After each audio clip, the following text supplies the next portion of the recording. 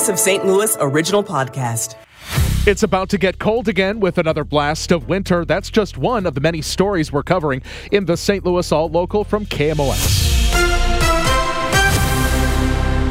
Today is Thursday, January 18th. I'm Michael Calhoun. Our top local story is the weather. More winter weather is on the way for tonight. Let's check in with KMOX meteorologist Dave Murray. Michael, we have an Arctic cold front on the way. Temperatures, again, fairly pleasant today, but boy, are we going to tumble. Our temperatures tomorrow will be 25 degrees colder. Plus, let's throw in a light, dry powder snow overnight tonight, enough to slick up some roads, but we're going to tumble to 8 degrees by morning. Washington University's new Neuroscience Research Building between the hospital and Cortex is being called the hub for the world's largest concentration of neuroscientists. Washington University Executive Vice Chair of Medical Affairs and Dean of the School of Medicine, Dr. David Perlmutter, says this is a big project for WashU and a big win for St. Louis. We specifically put this building right next to the Cortex Innovation Zone because we're hoping to have even more impact through new companies and licensing of technology. Dr. Perlmutter says many times St. Louisans do not know what a gem Washington University School of Medicine is. And this really applies to our medical school more broadly, which is number 2 in the country in NIH funding. This is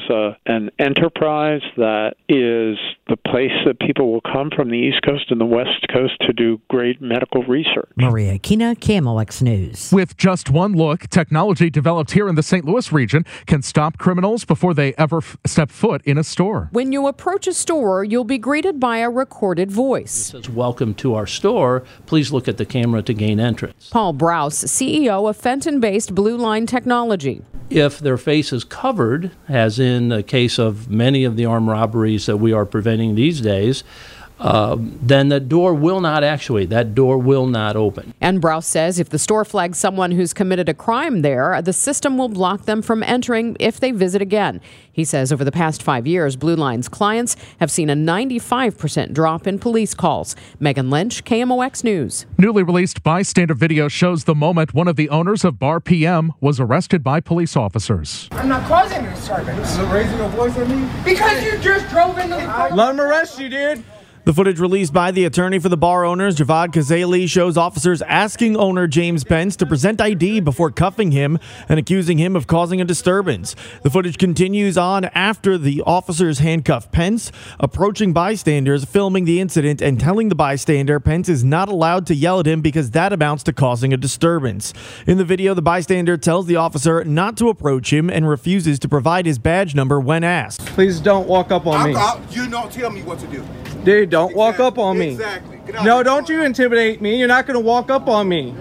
Can I have your badge number? Hey, badge number, please. Officer, what's your badge number? Are you involved in this? What's your I'm in public. Are you involved I'm in public. What's your You engaged with me. What's your badge number? Keep interfering, you'll be handcuffed. Interfering is a physical act. It's a physical act. It's a physical act. Then you're open up to litigation. What's your name and badge number? The video ends at that point and does not show if the officer ever provided his badge number.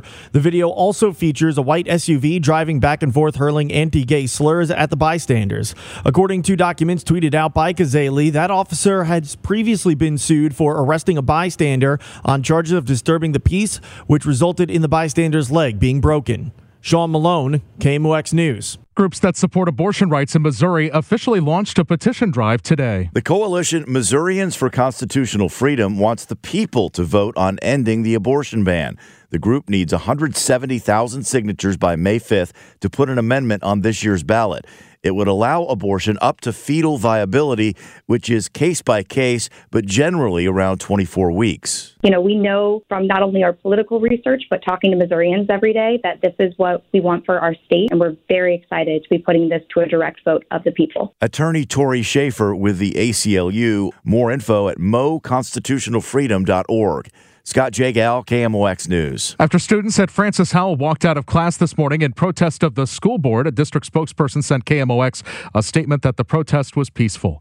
Crestwood residents will be voting on a $33 million bond issue in April. Mayor Scott Shipley tells KMOX the main focus allows Crestwood to create a new community center. We recognized that we had some issues with some of our facilities in our parks, so we created a park master plan that was actually a project that lasted for about a year and a half. We did a lot of public outreach and town halls and surveys. And a result of all that, we found out that, there were things that residents told us that they want that we couldn't offer. There's a town hall this evening from 6 till 8 at the community center on White Cliff Lane. Mayors of major cities are urging the White House to issue a rule banning the sale of menthol cigarettes. St. Louis Mayor Tishuara Jones is among them and says for her, it's a personal mission. Let me take you back to 1960, where a little 14-year-old girl got hooked on menthol cigarettes because they were available and they were popular. That 14-year-old little girl became my mother, who died prematurely at age 54 from throat cancer. The White House is still deciding on whether to issue the ban, which would impact production and sale of menthols, but is not directed at those who actually smoke the cigarettes. The KMOX business desk, Amazon is investing millions in the owner of Bally Sports to help pull the Cardinals and Blues broadcast partner out of bankruptcy.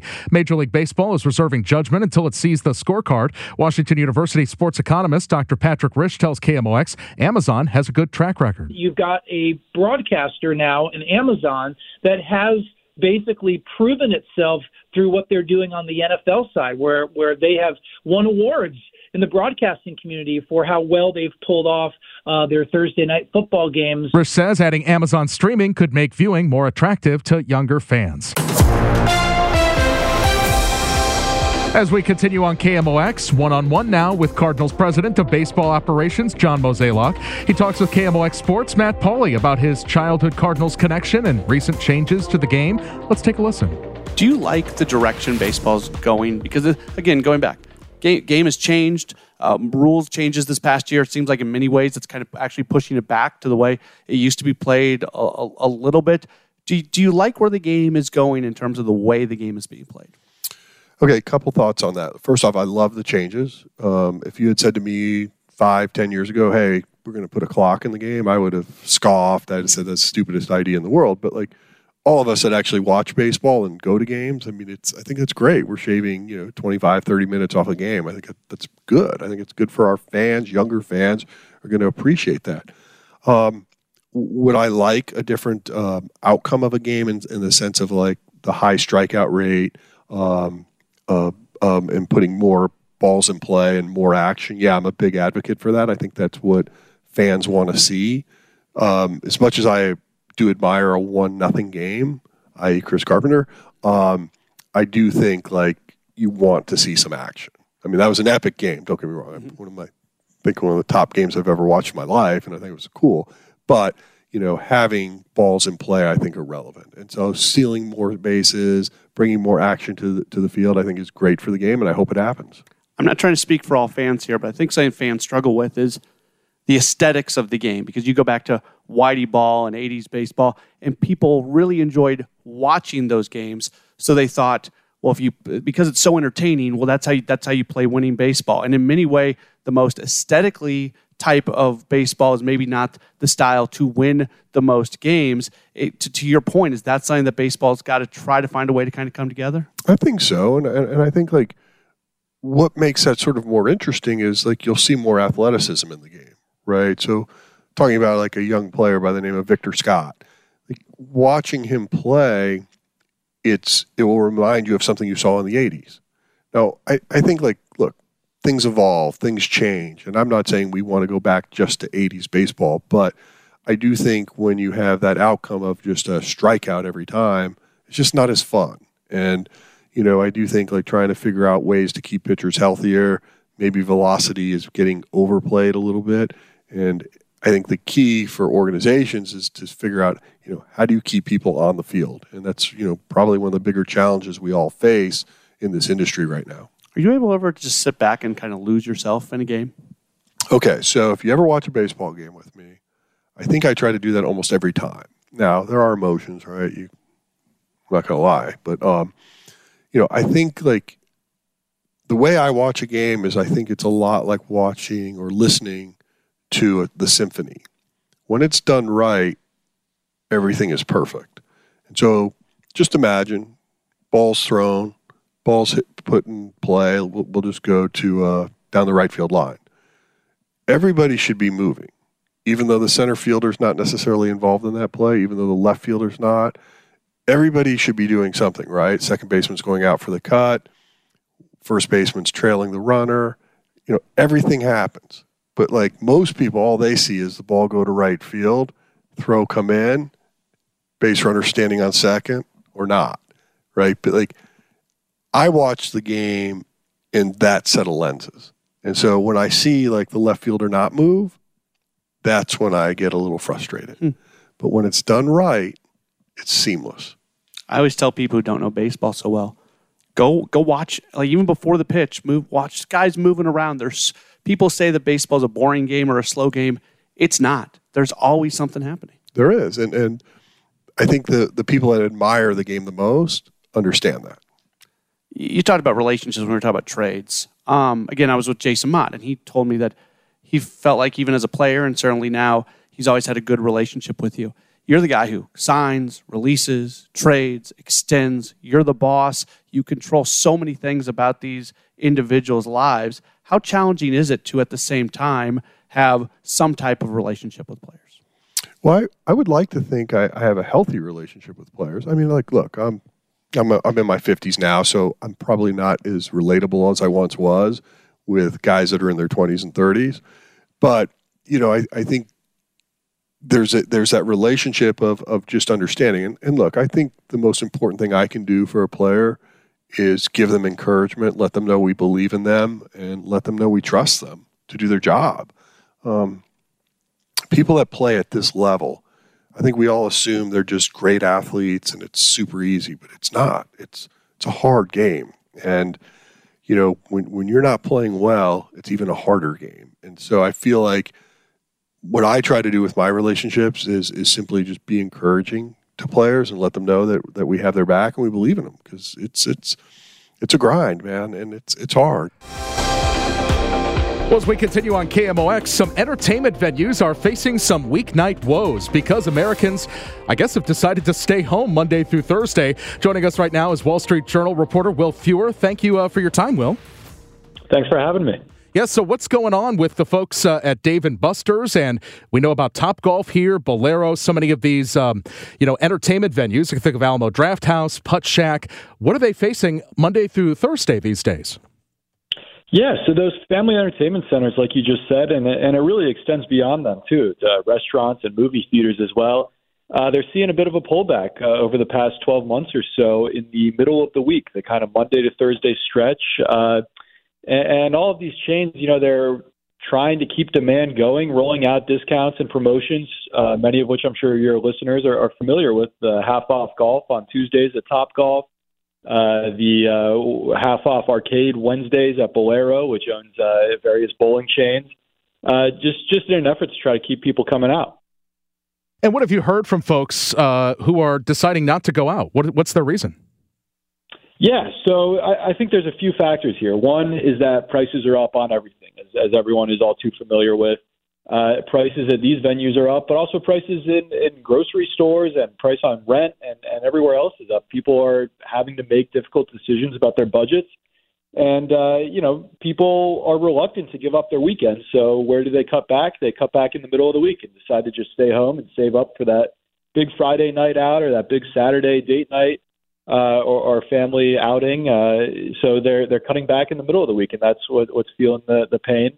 Part of it also is just that things are getting a little bit back to normal, right? That during the pandemic from 2020, 2021, once all of these chains opened back up from the restrictions, people were working from home, schools were remote.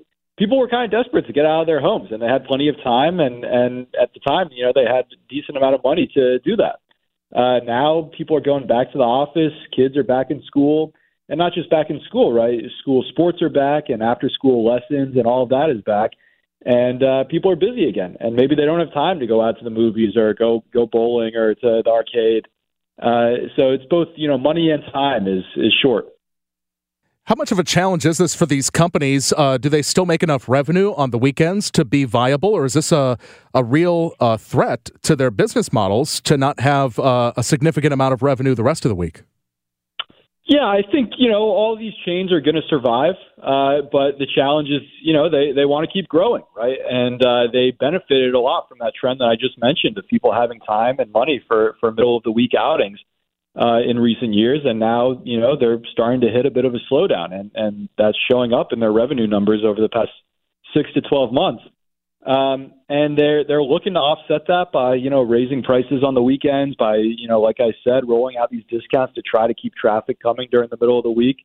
They don't like to see it, but I do think there is a bit of an industry acknowledgement that, this is normal, right? And it's to be expected, a little bit of the normalization, but they certainly don't love to see it.